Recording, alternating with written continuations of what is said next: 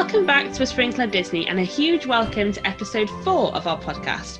We can't quite believe that we've hit 4 episodes, so thank you if you're still here. We're still talking because people are listening, so that's good. So this is the 4th episode today, and Rosie's going to tell you a little bit about what we're going to talk about during this episode in a second, but just some kind of milestones for us since you've last heard from us. We finished our 31-day photo challenge, which was great.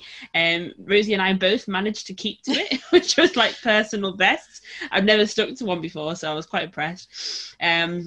So thank you so much if you got involved with that. It isn't like specifically themed to a month, so if you wanted to still kind of get involved and do it yourself, like we've had people ask if we're planning one for September, not at the minute because we're still recovering from the August one, but it is available on our Instagram channel like as the layout, so feel free to take it and use it however you want, and just tag us in there as well. That would be great.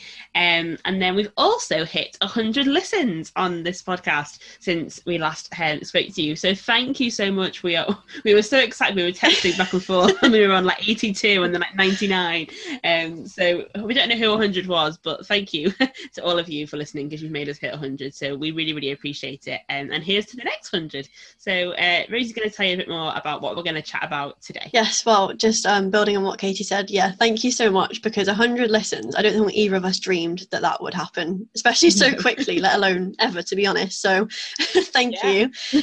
But today we're approaching probably one of our most controversial topics, but also I think exciting topics. I think the Disney community, or even people not in the Disney community, love talking about Disney parks because everyone wants to go to the Disney parks. Like, it's just one of those dream like holidays that you go on. There's just so much to do. And obviously one of the things that you do when you go is when you go on rides. So today we're going to be talking about Disney ride changes.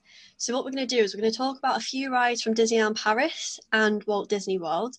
This is because these are the 2 parks that we have the most experience with, which Casey will discuss a bit more in detail. So we'll take a few ride changes from each park, and we'll be discussing the old ride versus the new ride and whether they think that change was impactful, unnecessary, pretty insignificant, or one of the best things Disney's ever done. There's lots of different options, and I'm sure this topic can get pretty heated with other people as well. I'm not anticipating that so much from us. I'm thinking... No, I think we'll agree. I think we'll find out. So, but maybe, you never know. But I have a feeling some people who are listening may disagree. Well, we certainly know some people that get a bit defensive about certain things. We've all read the comments on Instagram, haven't we? We have. Yes. But you know, one person that we know in our Disney lives who never wants to change anything. So, yeah, I agree. So, yes, and actually building on that then, this is definitely an episode we'd love to hear your opinions on. We'd love to hear what you think of all these changes that we're about to discuss and whether you think that they were necessary, or actually if you've got any ideas and what you would have done instead, like anything like that. We'd love to hear any of your ideas about these ride changes. Please stand clear of the doors. Por favor, manténganse alejado de las puertas. So then, we'll move on to our first Disney fun fact.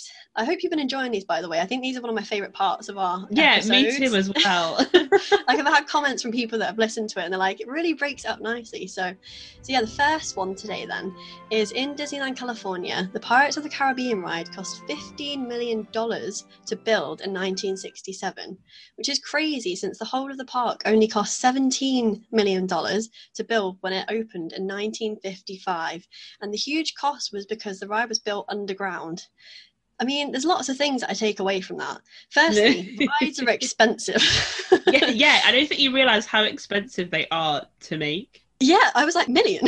Yeah. I was like, whoa. And that was back in like the 60s. Yeah. So imagine how much, like, what Flight of Passage now and how large the queue, the screen, the everything. Imagine, I don't even know how much that was. And it also just speaks volumes about how much money Disney actually have and gained during the period from when it opened. I thought that because I thought, so within those like 10-ish years, they must have made so much money and thought, right, we can splash out now. They're like, we can have an underground ride, like, let's go. Like, clearly they didn't have to hold back. No, they were like, let's spend all the money. So that's really cool. I love that. But also, I mean, Disney, to be fair, there's probably another reason why it costs that much, but it'll link to our other fun fact later, so we'll talk about that one later. The suspense. I'm so stupid. I didn't even realise it was underground, which is so stupid because you walk down steps. So I feel quite stupid now that I never realised that. But that just shows how well they kind of like how subtle it is and how well they kind of disguise that part of it. That's just Disney Imagineering. Well done, Disney. Yeah, well done. As always, well done. So I am going to start, because last time, if you listened to episode 3, you may have noticed it was slightly longer than we promised in episode 1, because we forgot to set the timers. So I'm going to set the timer now for our first segment, and we're going to talk about Walt Disney World, and some of the rides and the changes that have happened in Walt Disney World. We're looking more since about 2016, 2017, because that's at the time that I at least have experienced Disney Park around that time.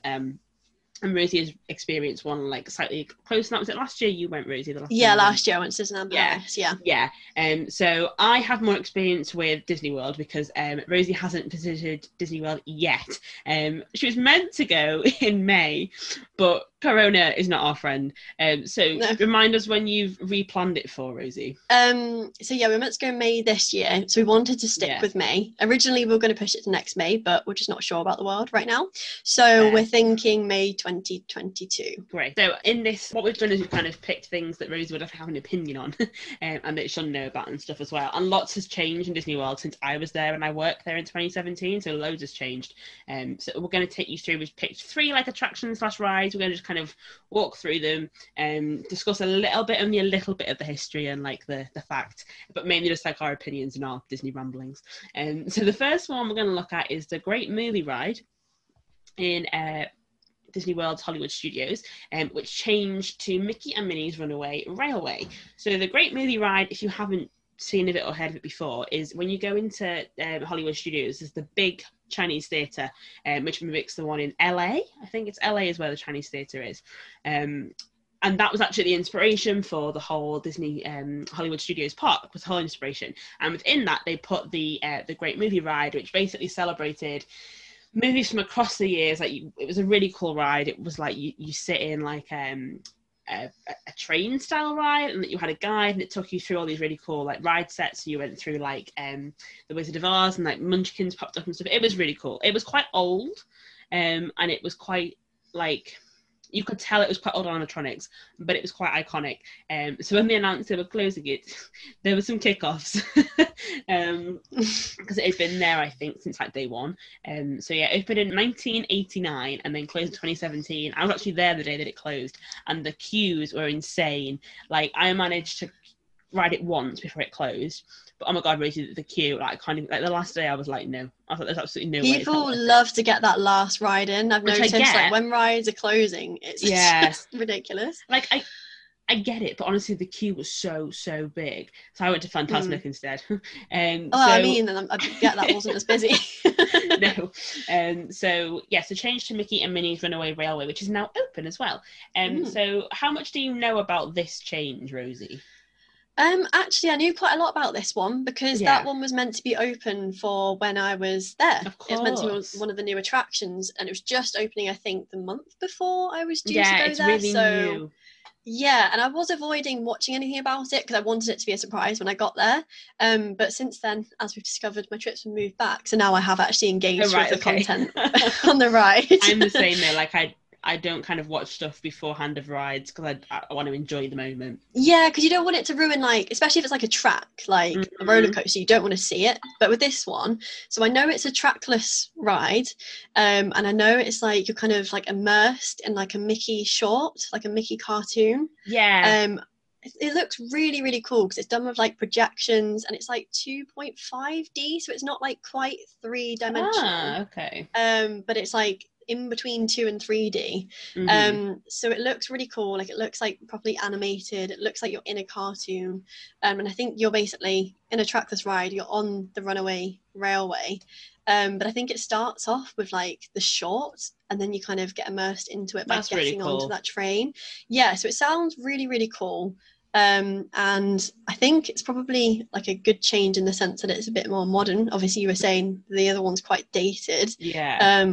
But I know it's caused a lot of controversy. Yeah, I kind of get why, because I think the old one was also more of an adult-ish ride. Like it had a lot of things that older people. It was loads of films I didn't even really know. They had like a lot of black and white style films, and not something like how old it was. So that it was quite nostalgic, I think, for parents and grandparents that went.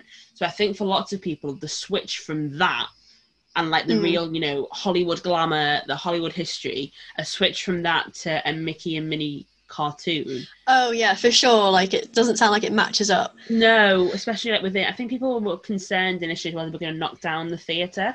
Obviously it's not, they're using the same space. I think it's probably great technology wise. I just think I got it. Like, I got where they were replacing the ride, but it's just a shame, like, because when you're in the ride, when you were in Great Movie Ride, you had like a guide who like they were like, oh, this is this set, and then they'd like jump off and like get shot by like gangsters, and the gangster would take over the car, and it was really, really clever and really interactive.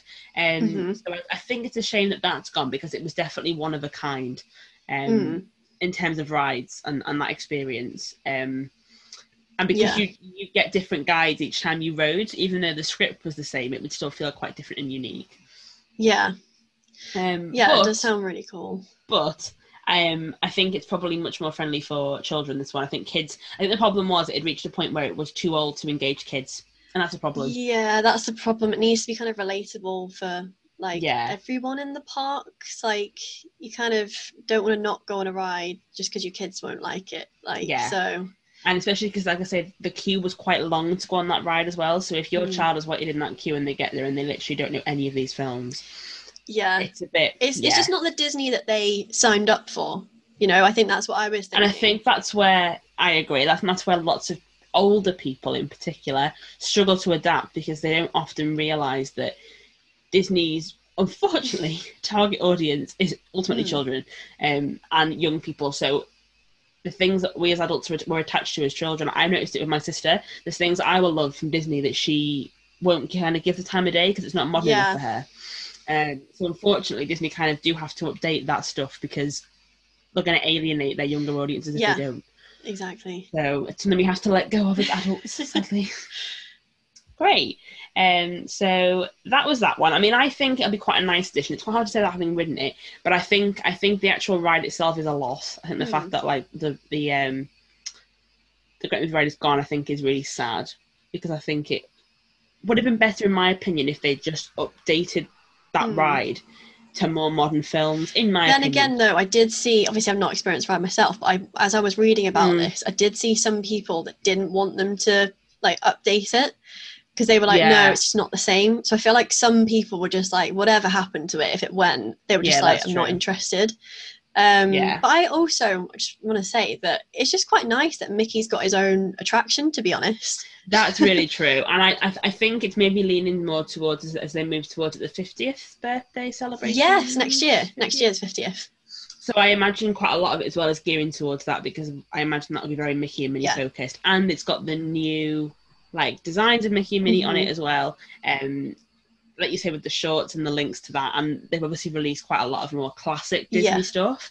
Like in Shop Disney at the minute, there's a lot more classic Disney, original Disney content. So I think it probably matches up with their overall movement at the minute. So yeah, I think it's a shame it's gone. I'm glad that I got to rode it. I'm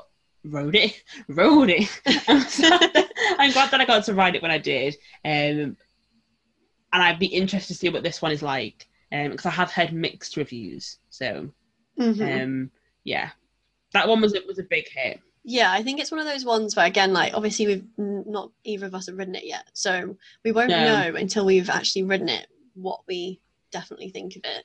Yeah. But it was one that I was definitely looking forward to. So I think that's a sign that I'm gonna like it. But then it is a children's ride, so we'll see. But we're all children at heart. Let's be honest. We are, and also, I mean.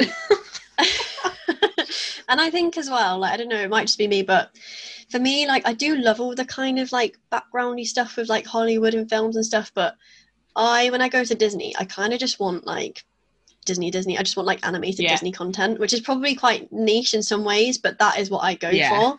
And it doesn't mean I don't like those attractions. It just means that if I had to choose, I would always pick the one that's like based off like animation, just because that's my preference. That's an excellent segue, Rosie, into our next point, isn't it? It is. It wasn't even intentional. So then moving on to change number 2 then. So this change was where Toy Story Land replaced Studio Backlot Tour. So, Casey, what do you know about this change? This was happening when I was in Disney World. So this is kind of like links. We're going to talk a bit in a second as well about Galaxy's Edge. And when I was in Hollywood Studios in 2017 over the summer, the park was basically dead. If I was a paying guest, I would have been fuming. I got in free because cast member life was the best. But if I had been paying, it was literally like a half-day park, if that, which was... Like, I get why, because now it must be insane. But at the time, there was barely anything there. There was like a couple of shows, maybe like two or three rides. That was it.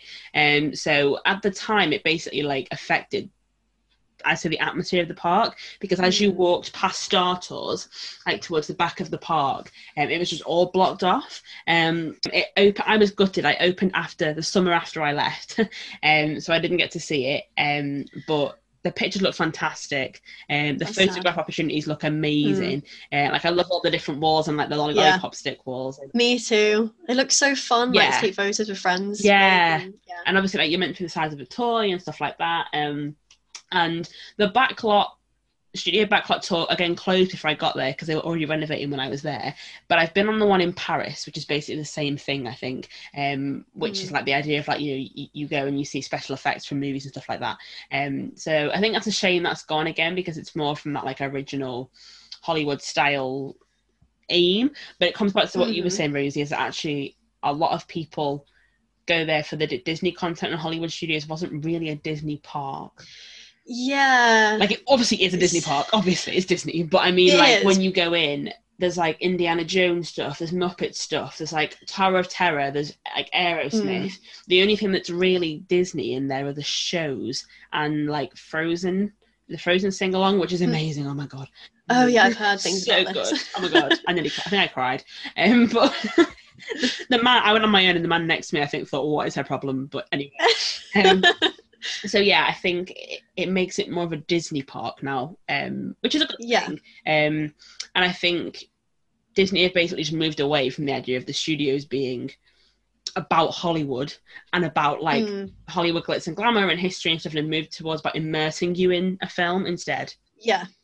Yeah, definitely. Which is what things like Frozen sing-along does that as well.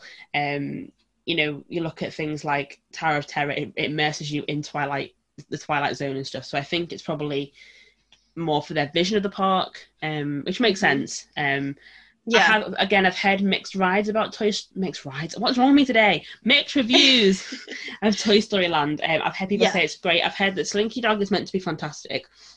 Yes, I've heard but that. I've heard that other than that, there's not really a lot to do. So it sounds like it's quite a picture-esque experience type of place, rather than like a loads of things to do in the day. And what I was just going to say, actually, when you said that, was I feel like what Disney are doing is it's like a sign of the times. They're kind of like bringing attractions that allow people to kind of take more pictures together, because obviously social media is at the forefront now, and things like Instagram, it's not the reason you go, of course it's not, but you want to get that Insta shot, let's be honest. And obviously the Backlot Tour versus Toy Story Land, which one's going to have the better pictures? That's really Toy Story Land. And I think that again comes with what we were saying about being immersive. It's immersive in that you feel like you're kind of in that land. As you say, you go down to the size of a toy, which is awesome, but like you also kind of get pictures and like memories that you can keep from that land more than the Backlot Tour. So I don't know whether it is just they're kind of modernizing it a bit and they're just engaging people more. Yeah, I think they are. I think it is meant to be more of like a modernizing element, and I think, you know, all of these things, like we'll mention again now the fact that Star Wars Galaxy's Edge is in the same area, so it replaced the majority of what was the park's area was called Streets of America, which had things like the Lights Motors Action Extreme Stunt Show, which was like, I think, a car stunt show. Like, again, focusing on the behind the scenes, like Hollywood element, like Honey, I Shrunk the Kids movie set adventure. I mean, would you ride that now? Because I wouldn't. I mean, it doesn't appeal. I can't. I've just. As great as it would have been if I saw that on the map, I'd be like, nope. I just cross it off. Yeah, same. I've not got time for that. So I think they've added in Galaxy's Edge instead of all those things, which again is another immersive place where you're like in the world of Star Wars. You're in the toys experience. They seem to be changing from a like show and tell of Hollywood. Experiencing being in a film, which I think is probably quite a good thing. I think for kids nowadays that's more of a wow, because kids nowadays will see things like stunt car shows and behind the scenes videos all the time on YouTube. Exactly, it's not novelty anymore, is it? So they can kind of get that whenever they want, whereas like literally stepping into the world of Star Wars and Toy Story is incredible, especially when it's, you know, obviously Disney have made this, and you know how well Disney do things.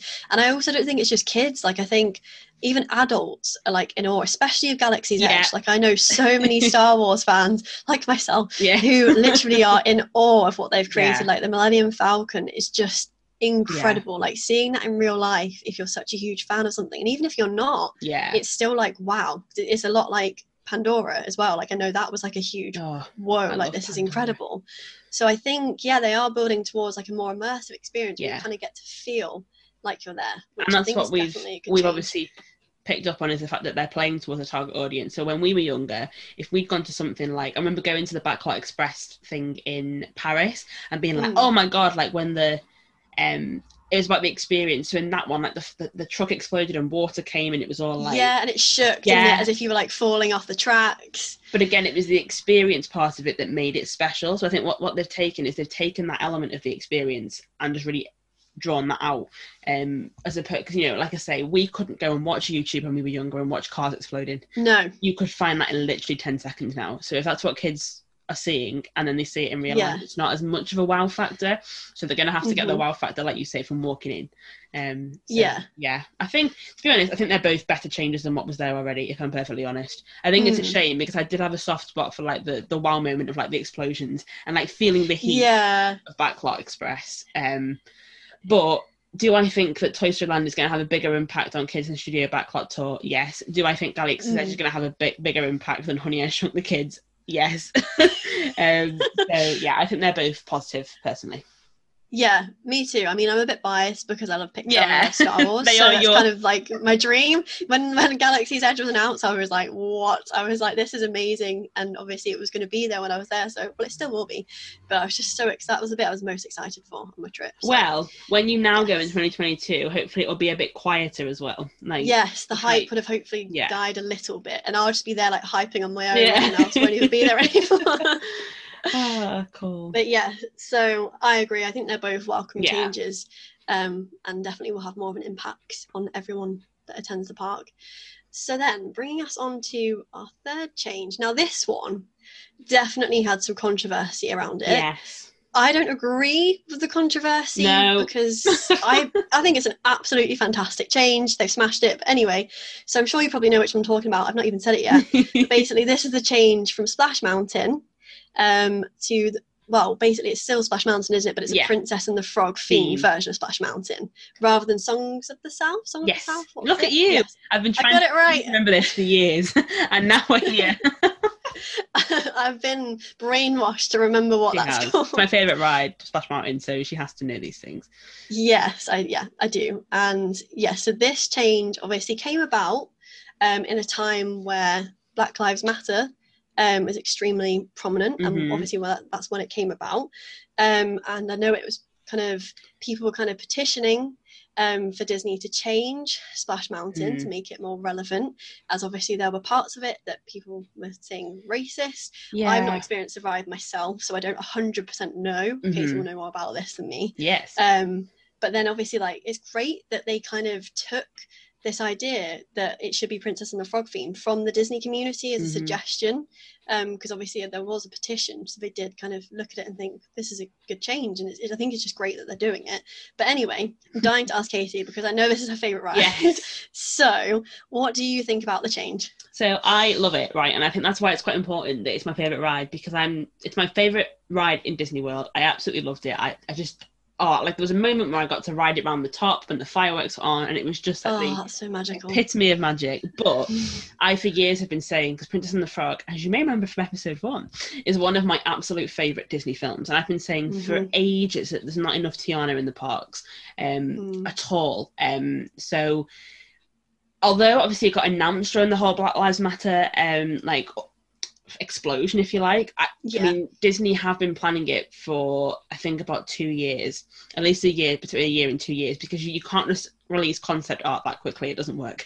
Yeah, I mean, I was going to say, it looks pretty perfected. Yes. So I think what happened was they were kind of working on that anyway, because I'll talk about that in a second, but I think what they've probably done is they've probably realised that with amongst the whole Black Lives Matter conversation, it became the perfect opportunity to be like, yeah, well, we accept that we need to change things. So Yeah. they announce it in that time.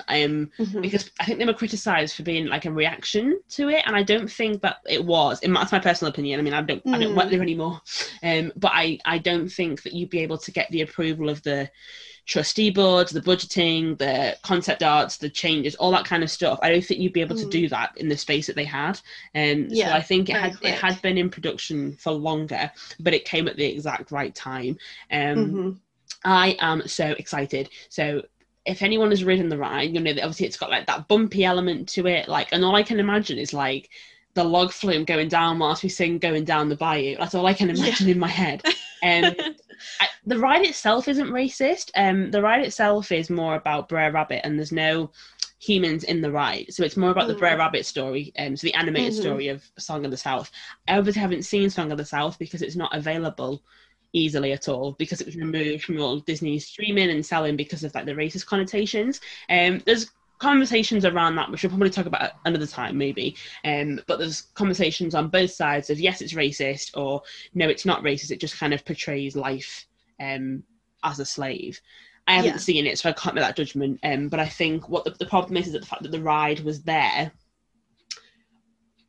symbolising a movie that was full of controversy around race. And actually what they've done is they've taken that, they're going to sit with the same ride, that the film isn't particularly popular. It's not like anyone's favourite movie. So I think they've taken that and are updating it to the fact to an independent Black princess. And I think that is so important, because I think she's not in the parks enough, she doesn't get enough representation in general, and this, I think the music, the theming, like it all works, and I am so excited. I mean, I'm a bit gutted that I probably won't get to ride Splash Mountain the way it was again, because it was my favorite, but I'm so excited that they have, you know, you have to think about all those little girls who go to Disney World, and little boys, but little girls mainly because obviously Tiana's a girl, like Black little girls who go to Disney World, and you know the excitement that they get when they can go and meet Tiana, and then the excitement when they can go on a ride with a person that looks like them. I think that's so underestimated. When, you know, Rosie and I are both white, so you know like for us,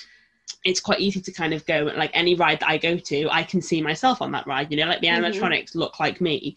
I can't really think, apart from It's a Small World, there's a very real lack of representation, diversity. I don't think I can think of any animatronics that are Black. No. I could be wrong. If I'm wrong, let me know, but I can't think of any. So I think, you know, that in itself is quite poignant if that doesn't exist.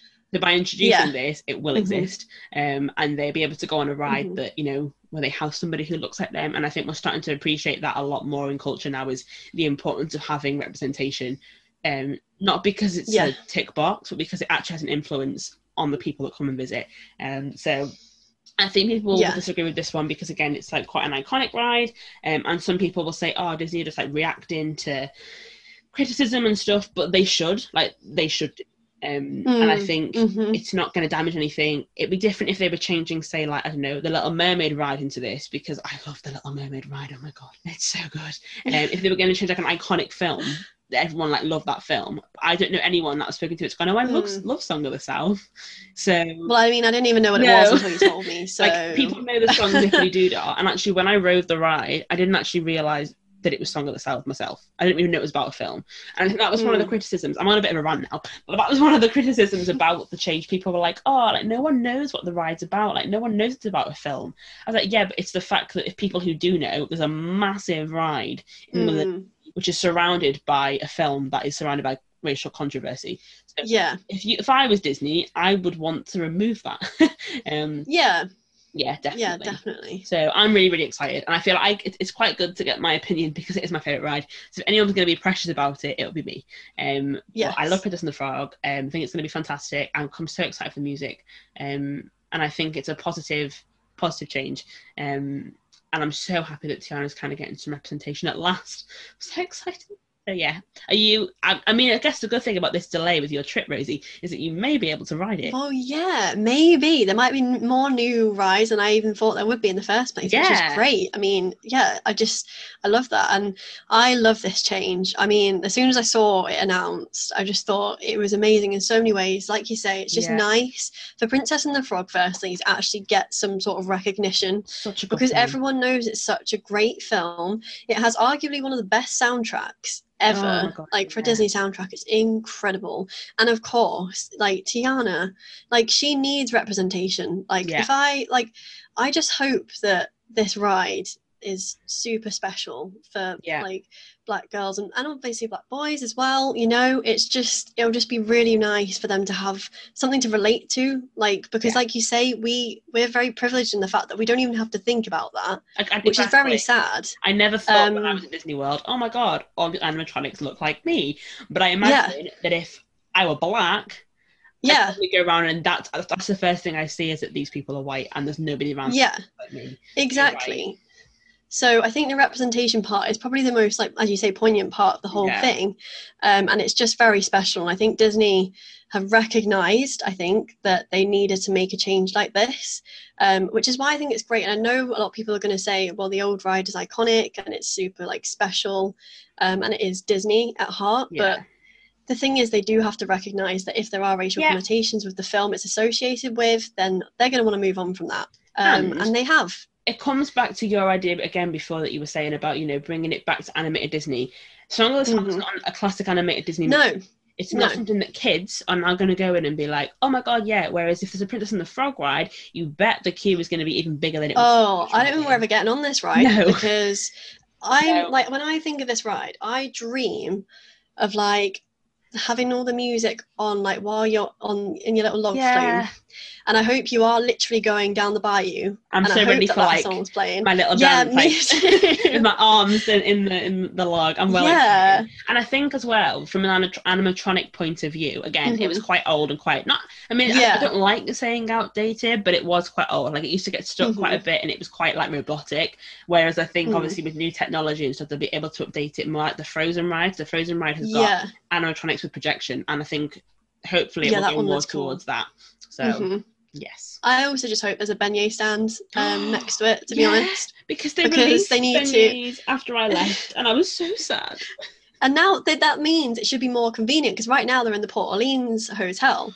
So they can then have like another stand right next to this ride. I mean, that's not the most important thing. I'm just thinking about food. We are all about food. But I just think it opens opportunities as well. And ask for beignets. We should, because we've always said, especially you, where is the Princess and the Frog merch? This is one of my pet peeves, because I love Tiana and I love her so much. I love what she stands for. I love the music. I love her independence. I just love it all. So I've always been a bit annoyed that there's not a lot of her to go around. So like when you go into like Disney's like shops and merchandise stores and whatever, and because she hasn't got a home in the parks, like there's no base for her. There's no base for her stuff. So I hopefully with the Splash Mountain gift shop.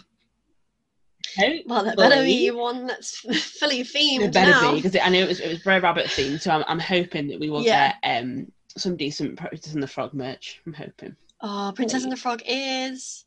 Can you imagine? Like, well, I've looked for some. I've looked for like even like small shop ones, and they're just like they're either non-existent or they're just not like.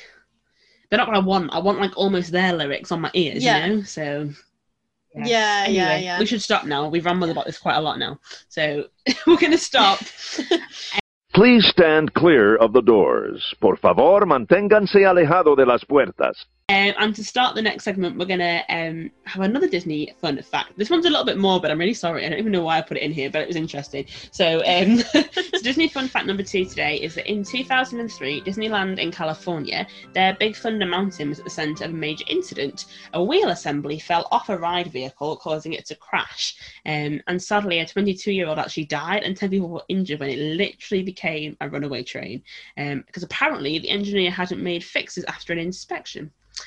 bit concerning, to be honest. Hopefully they've learned from that mistake. Well, I think so, because I haven't been any since then. No. So, and I think Disney is normally really good with this. So I think the reason I included it was the fact that you don't really hear a lot about Disney accidents. Yeah, and if there is a Disney accident, they don't tell you anything. So I was quite surprised, obviously, because somebody died, they kind of had to release more information. Yeah. I know there was a full investigation that went into it, but you don't normally hear about them. So no.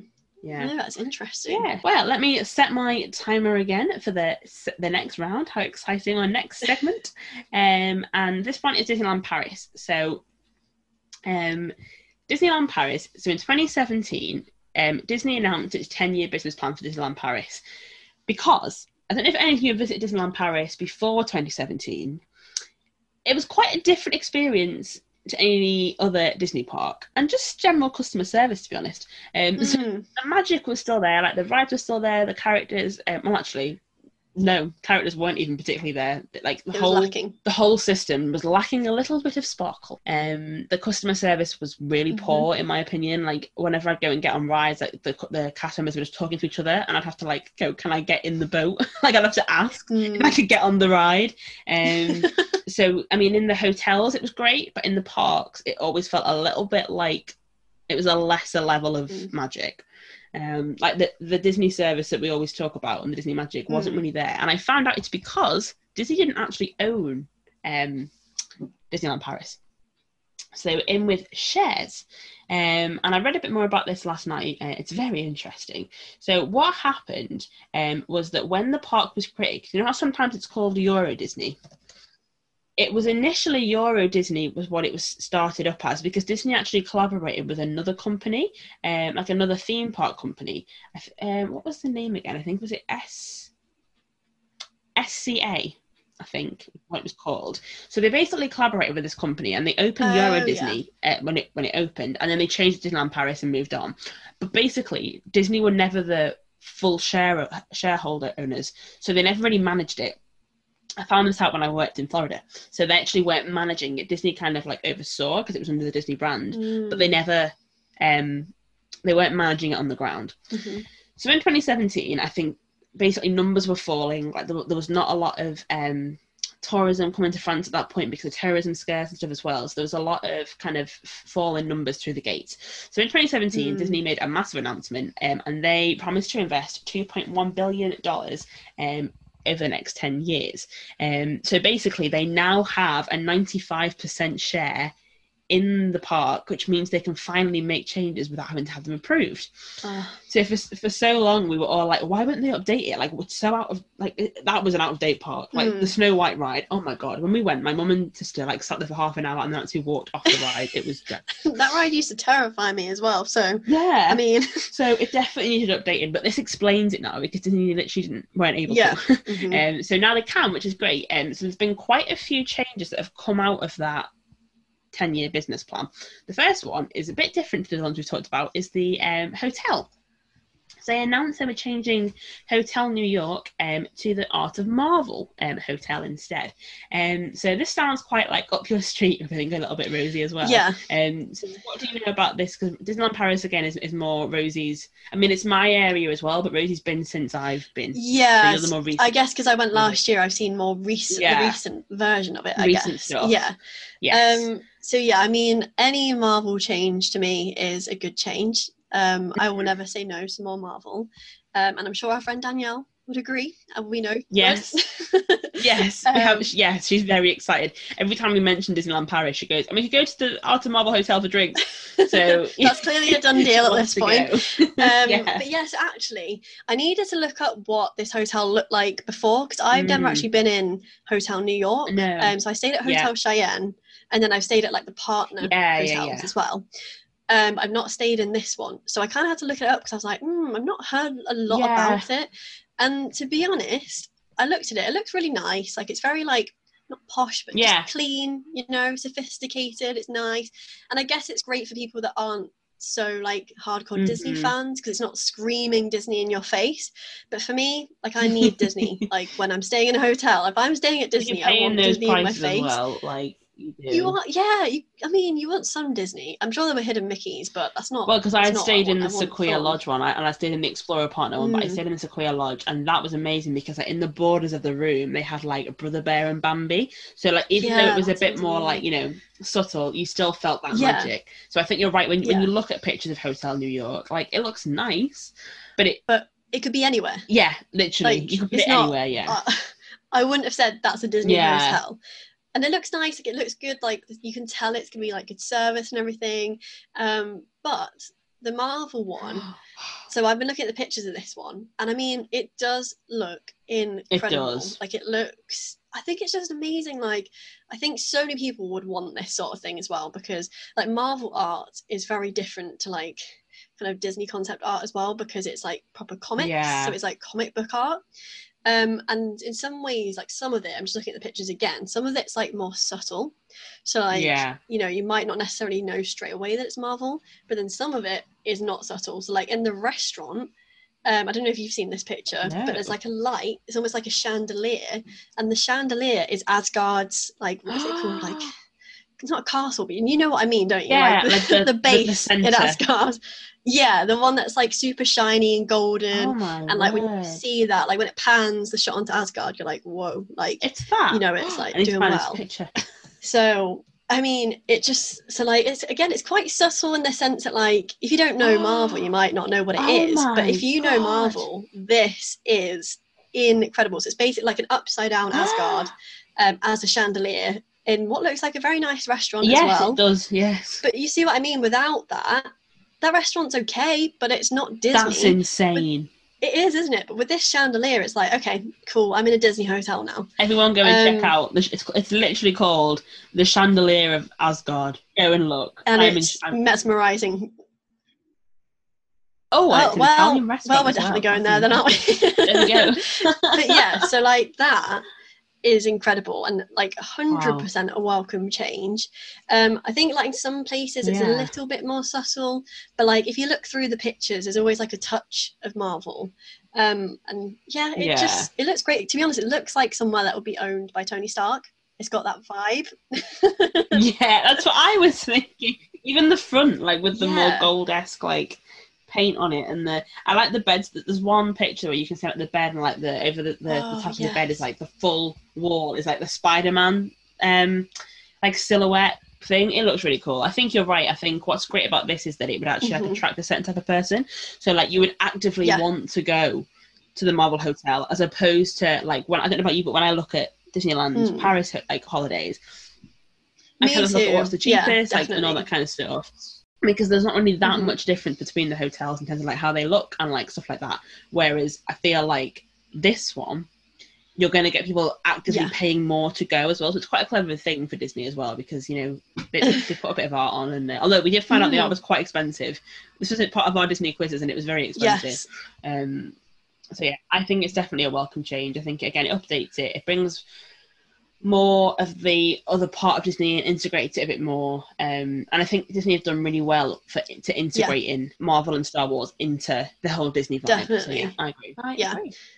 I agree. And also, just one other thing on that as well, I think it makes it maybe easier for those of you that are super like hardcore Disney fans to convince maybe people that are just fans of the franchise. So true. Because you can be like, oh, there's a Marvel hotel, like it's not all just Mickey Mouse.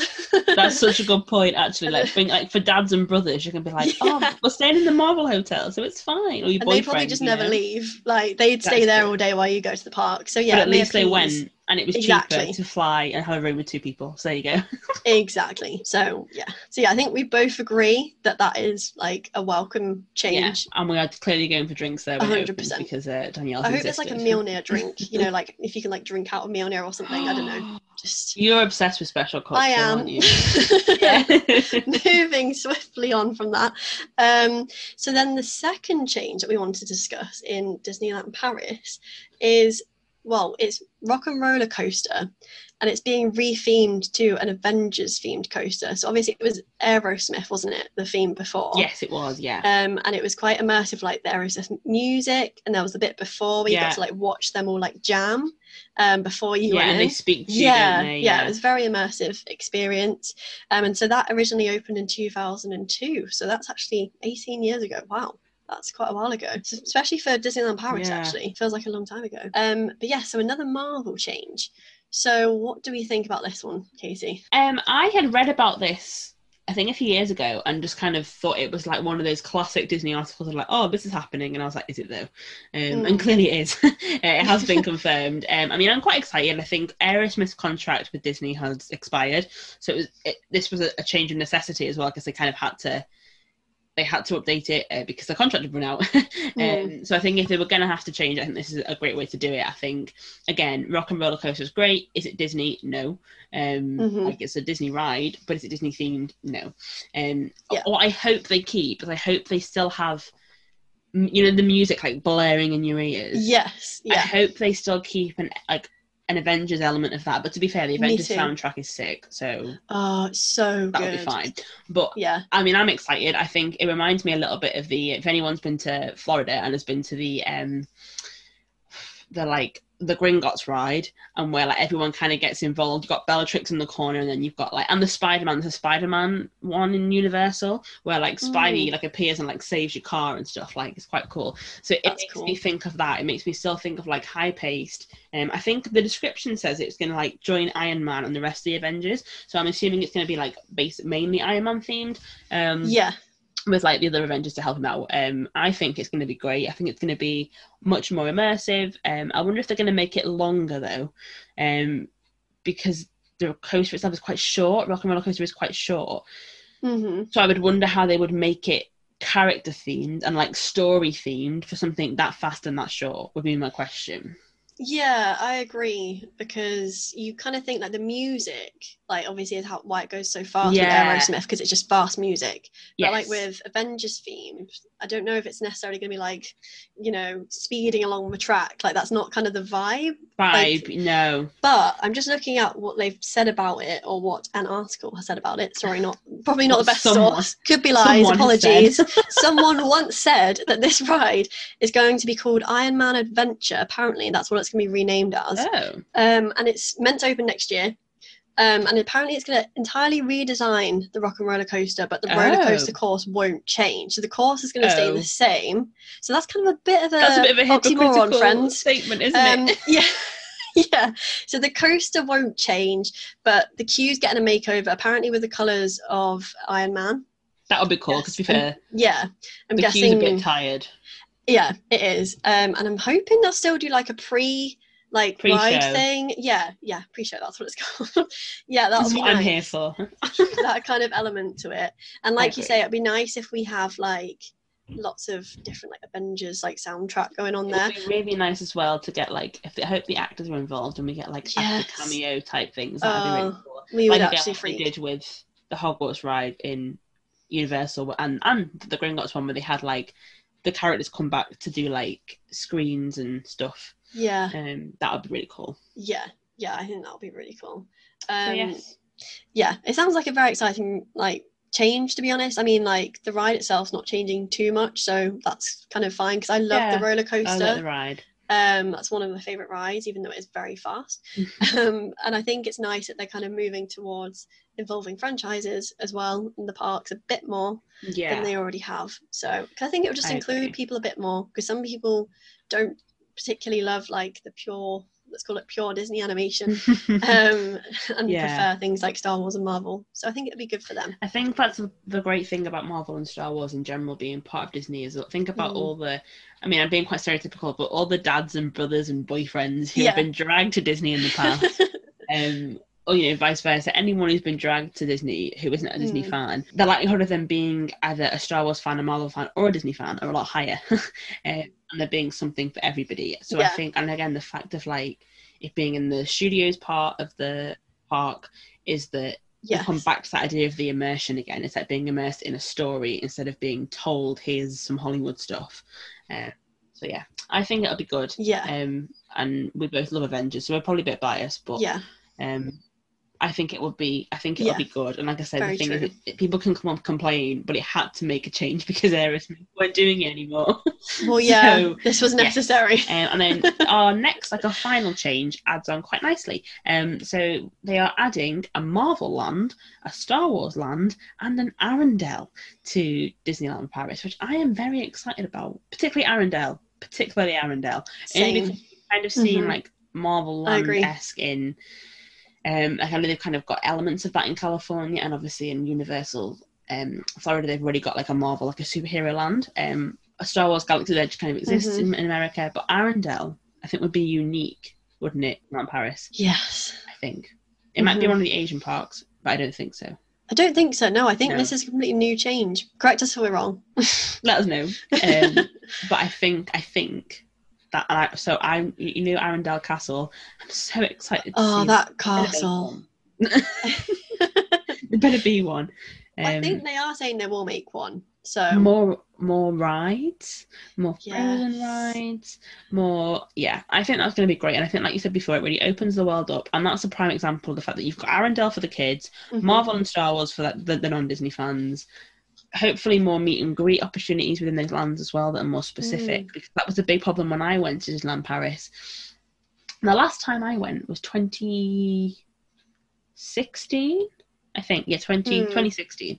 And my little sister at that point, that was just like near Frozen had come out, so my little sister was all over Frozen, and she couldn't meet Aaron Elsa, which is ridiculous. Like we saw them like down in the carriage, so they were there, they were available, but you could not meet Aaron Elsa, and for me at that time was crazy because that was what every little girl wanted to do. Yeah, you'd think that'd be their main priority, was meet and greets. So but they didn't even do like major. This is what I'm saying about Disneyland Paris just being a bit of a flop in the past. Is that loads of the rides were broken. You could only meet characters for like 2-hour slots each day. So like if you wanted to meet a character, you'd have to like queue for an hour before the character even started to actually be at the front. Like, I think we queued about an hour and a half just a bit before Mary even got there, to see her. So I think they've improved that now anyway. But it used to be that the princesses, you couldn't even pick which one you wanted to meet. You had to go to the Princess Pavilion. I think it's still the same. But, I mean, with something like this, you'll hopefully have the chance, fingers crossed, to meet Aaron Elsa. I think so. And Olaf as well. I mean, I better be able to meet Olaf. You can meet Olaf in Florida, so I'm assuming so. Yeah. So, I assume they do. And obviously, he'd be very popular. The great thing as well about the Marvel Land is that in Europe, there won't be any restrictions from Universal. Because at the minute in Florida, the reason they can't have a Universal, a Marvel Land in Florida is because Universal have the rights there and all that kind of stuff. So the great thing is that we can have one in Europe because there's no rights restricting that. So we'll be able to meet Captain America, Iron Man, Spider-Man, all those kind of people. Whereas at the minute, the only place you can meet them, I think, is I think there might be some in Asia, but mainly California, which is obviously so far away and so expensive. So it'll be great to have that a bit closer to home. Yes, I hope we can meet Thor. Will we make it through the queue? I think we might faint. Can you imagine if Chris Hemsworth actually turned up? I actually think I'd die. Right. Like guest appearance. Let's move on.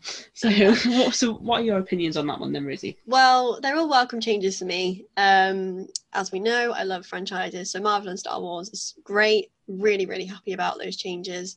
I'm excited to see what other rides they come up with as well, because they haven't announced all the rides for these specific lands yet. No. So it'll be interesting to see what they come up with and whether Star Wars does kind of reflect Galaxy's Edge in California and Florida, or maybe they'll do something different. That'll be interesting to see.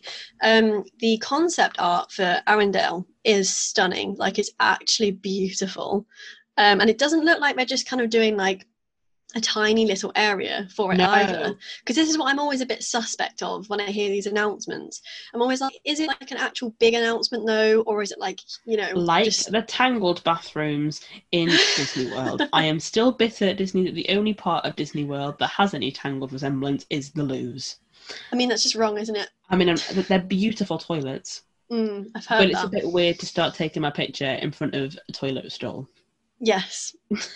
But maybe Disneyland Paris could maybe have Corona next. Well, I think they've already had Corona. Well, they have in a different form. Such an unfortunate name. It really is. I mean, I'm just looking at the concept art now, and they have got a castle, which is good. Yes. So it does look again like you're actually in the space, which is amazing. So again, very immersive. And yeah, for little girls, that is going to be Little girls insane. and me and Rosie. Yeah, by little girls I mean us. Yeah, I mean, I'm really it looks excited. great. And I'm pretty sure they haven't actually replaced anything. They've just used extra land. Yeah, they've expanded, I think. Yeah. I don't think, obviously, They haven't Rock and Roller Coaster is replaced. being swapped just because it had to be, but I don't think they've, like, taken away any other Yeah, rides. I don't think the lands are changing anything. No. I mean, it might overlap a little bit and it might affect some of the movement within some of the rides that already are there. But it's the good thing with that is it's not replacing anything. It's just an addition. We love a good addition. Yes, and I think it's needed, to be honest. Not to throw shade on Disneyland Paris Studios, because like they are great, like they've got some really great things going on. Yeah. But it needed something new. It did, because I felt like when you walk out of the main park into that one, it just felt like a little bit of a downgrade. Maybe it's just because it's not my thing, the whole Hollywood stuff. Although that walk through, you know, when you walk through the big, I don't know, the hall.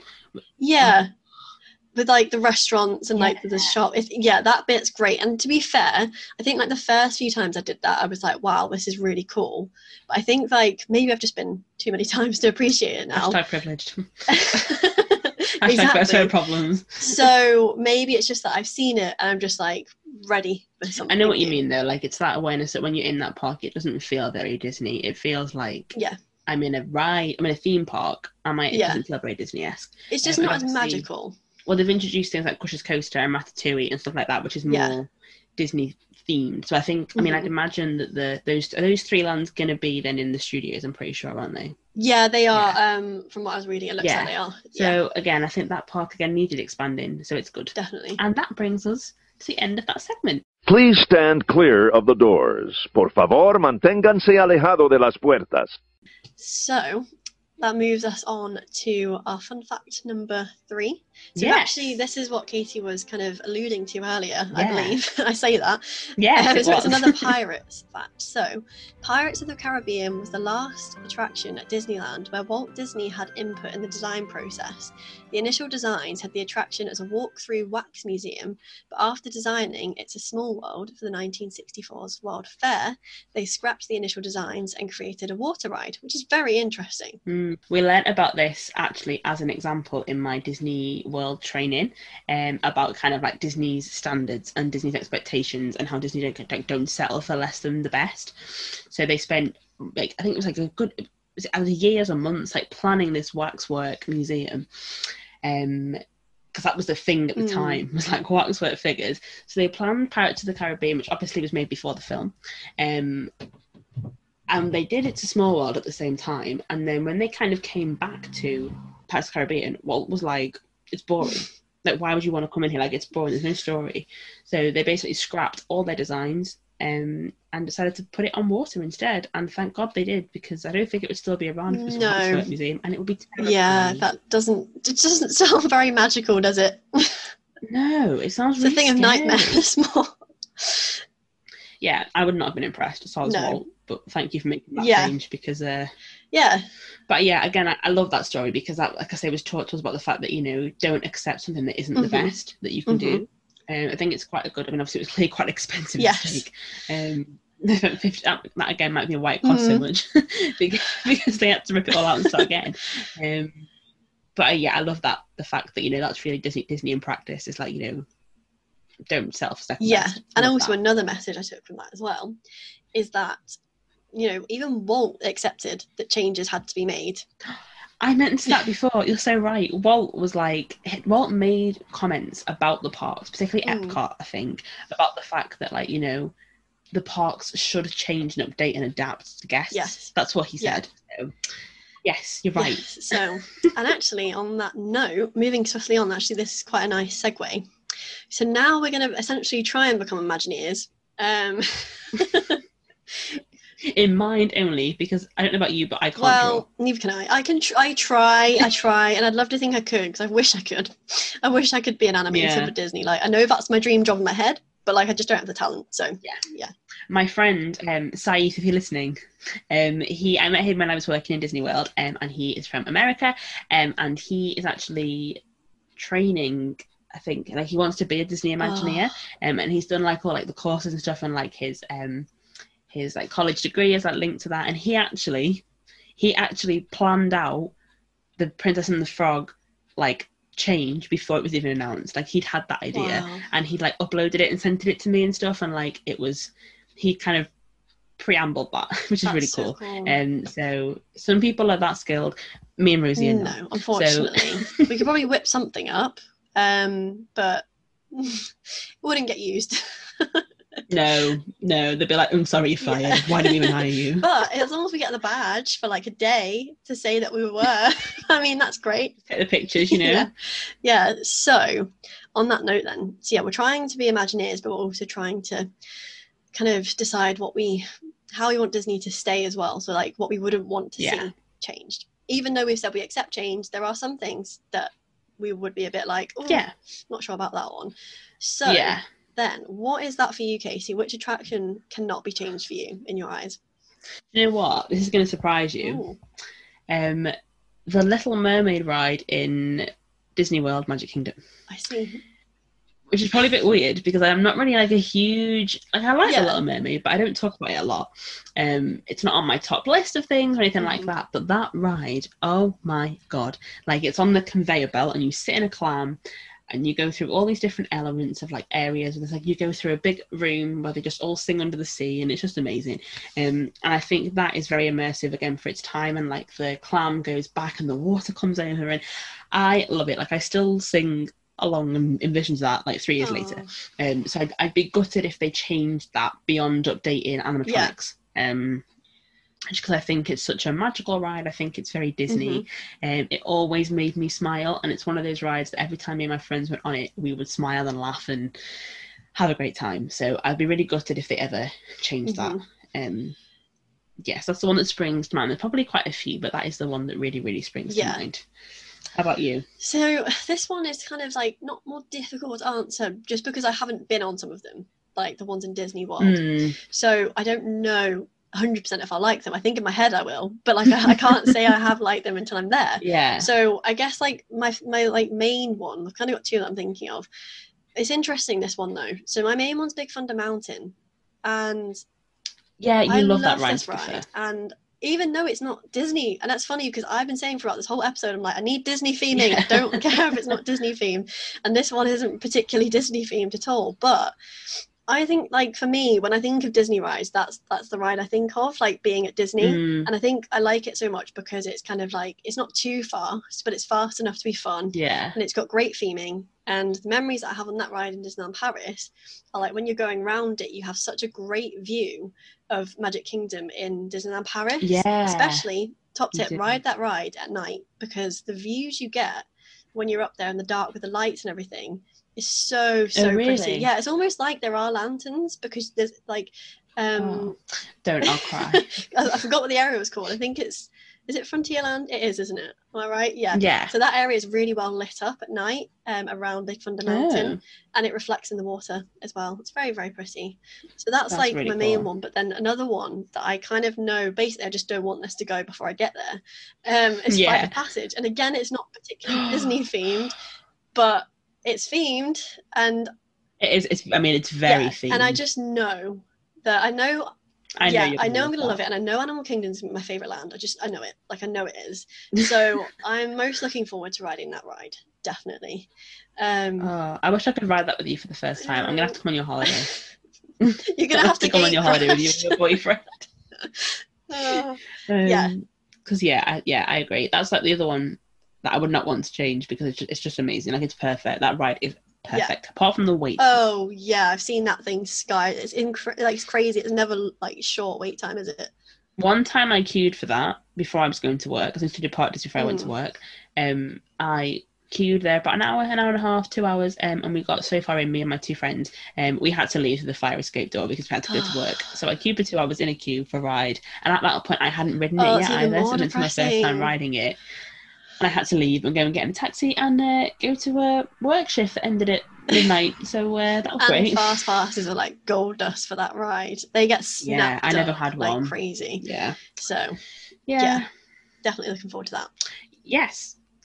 And then the final thing we're going to discuss is our dream attraction.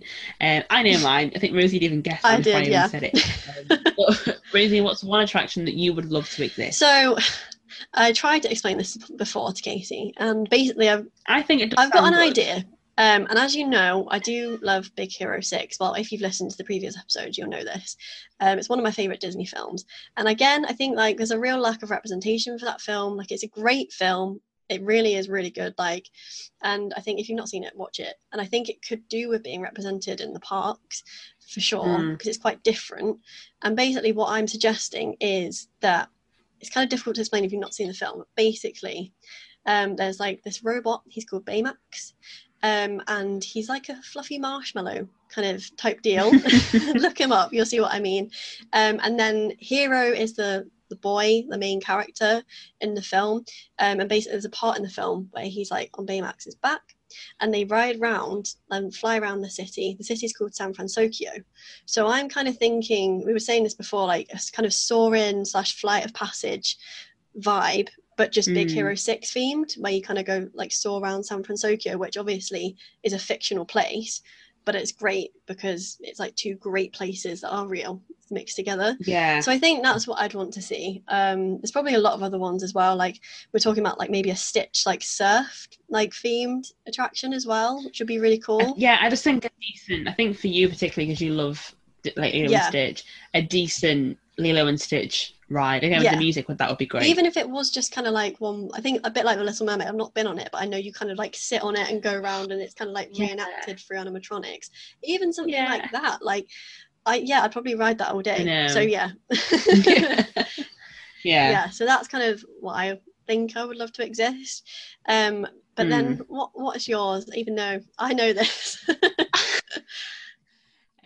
So I've been dreaming about this for years. And they've actually, Tokyo in Disney, so Disney's Tokyo are actually doing this. Yes. So what I would want is a Tangled ride, obviously, because we've been robbed for the toilets. The toilets are gorgeous, but it's not enough. So I would want like a boat ride that takes you through the Tangled story. Obviously, because there's the whole scene of like when I see the light, they're in the gondolas and stuff like that. And the dream, the epitome of the ride, is for anyone who has been on the Pirates of the Caribbean ride in Florida, where it opens up to the two ships and the massive fight, and it's like a massive ocean. I would want that, but no pirates, no firing.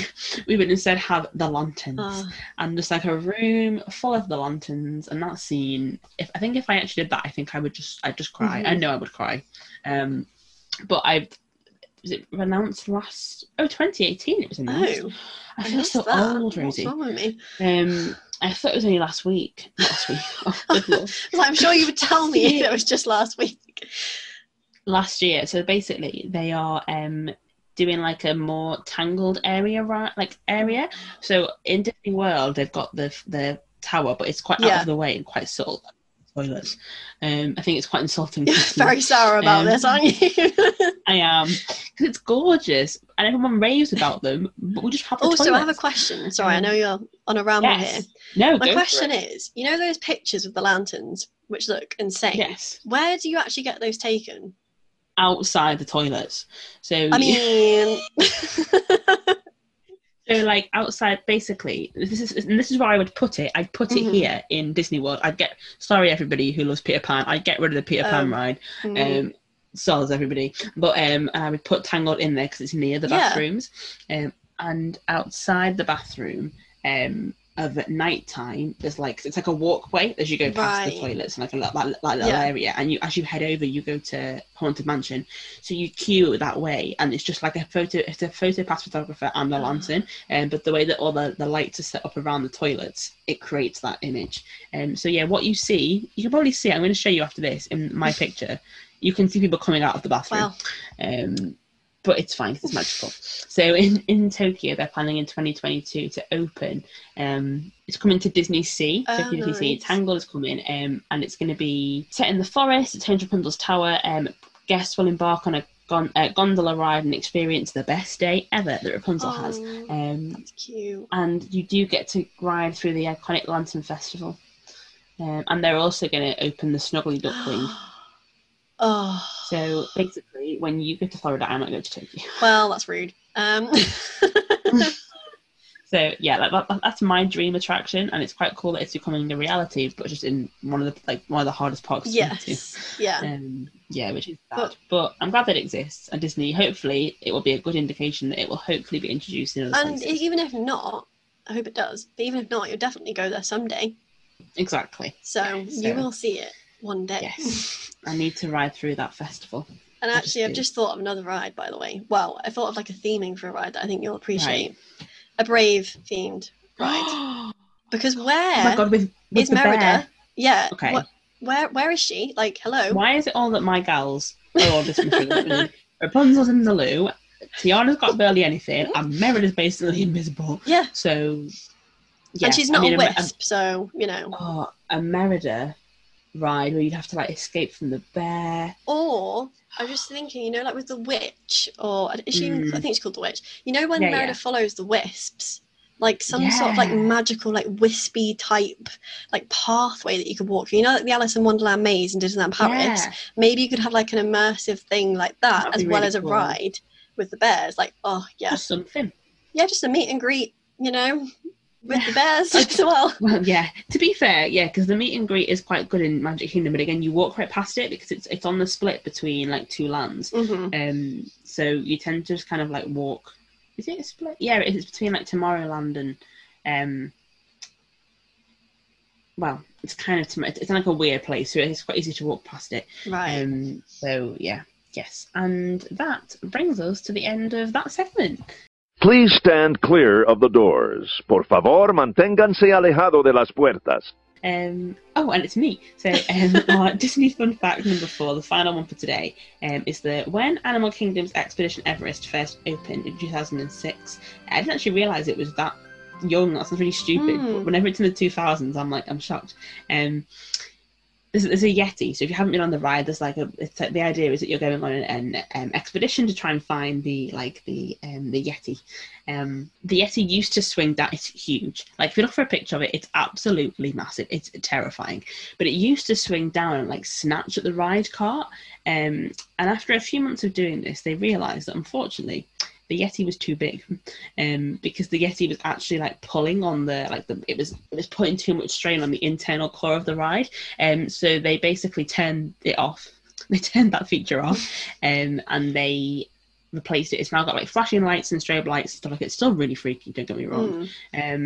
But I mean, there's an Imagineer that is still claiming that they are going to fix it.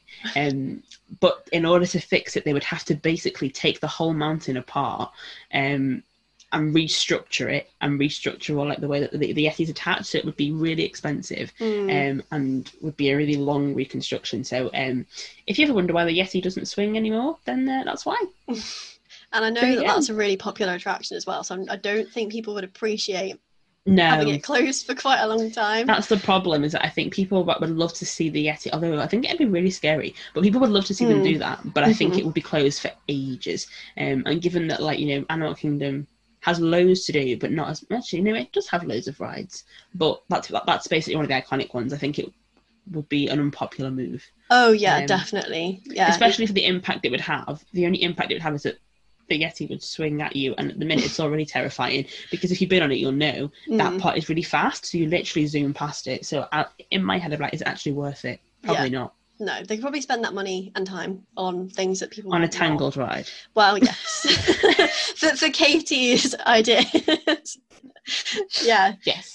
So, yeah, well, that brings us, sadly, I mean, I'm quite sad about it ending, to be honest. I was really enjoying this discussion. We always get sad about it in our episodes. We could talk about this forever, and I think we are definitely planning to talk about Disney parks a lot more as well. Yes. And actually, I was just thinking of another idea. Like, it would be quite good for us to discuss the parks we haven't been to and what we think of, like, what they've got there as well. Because it is quite different, isn't it, to the parks that we've been to. Tokyo in particular is very different. Yeah, different format.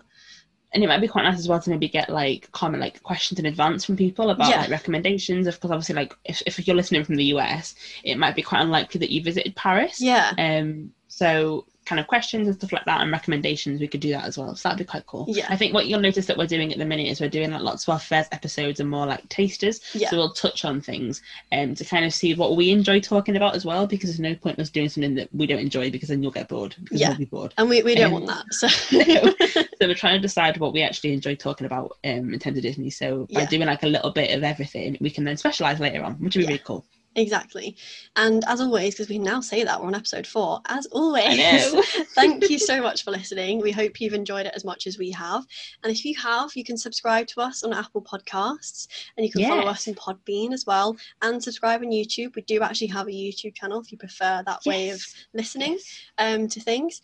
And if you want to leave a review or just comments, like any comments you had about this episode, or just anything in general, like recommendations, like we were just saying for future episodes, anything that you want to discuss with us, please leave us a review or a comment. And please make sure to leave your Instagram handle as well, or Twitter handle, or whatever you use, so then we can come and give you some love over there and can maybe continue the conversation. And also, we are still looking out for anyone that would like to do an ad slot with us. So for small Disney shops in particular, we think it would be lovely to we need to set this up. We will. I know I said this on episode 3. But we will set that up with maybe like a submission form type thing. We'll set that up. But if you we promise. But if you want to reach out in the meantime, to get the ball rolling, as they say, then please do. That would be great. We'd love to hear your ideas for that, and just have your interest. It would be great. Coming up next time, we have a very special guest on the show. There's going to be 3 of us. So you've heard us talk about her before, but our best friend Danielle is going to be joining us on our podcast next time, which we're really, really excited about. And she's our resident Marvel expert. So we're all into Marvel. I've mentioned this before, but like she is our hardcore Marvel person. So we're doing like a Marvel for Dummies episode, because we're going to break down exactly what the Marvel universe is. Because if you're a bit like me, until a few months ago, I didn't really get it. Like I knew that there was Marvel films and there was kind of like one timeline. It's a complicated universe. And why on earth any of it is Disney? So we'll kind of be breaking that down for you. So even if you are like a hardcore Marvel fan, still listening, because that's Danielle, so she'll cover you. Rosie is more like in the middle, where she like knows more than me, so she'll kind of cover those people. And if you're quite new to Marvel like me but still love it, and then I'll be there for you. I'll be your representative. So it's something for everybody. So definitely look out for that. Obviously we release everything first over on Instagram is where you can get the most up-to-date news, but things like Instagram, YouTube, subscriptions would be the best way to find out. But definitely follow our Instagram, which is at A Sprinkle of Disney Podcast, to get all the latest information, details and teasers, etc. So the photo challenge again is finished, but you can go and kind of grab it yourself. Feel free to use it, just tag us in it. And finally, if you do want to contact us, whether it's about like the small shops ads or recommendations, or you just want to chat, you can email us at A Sprinkle of Disney Podcast at gmail.com. So we have been A Sprinkle of Disney. Have a magical rest of your day.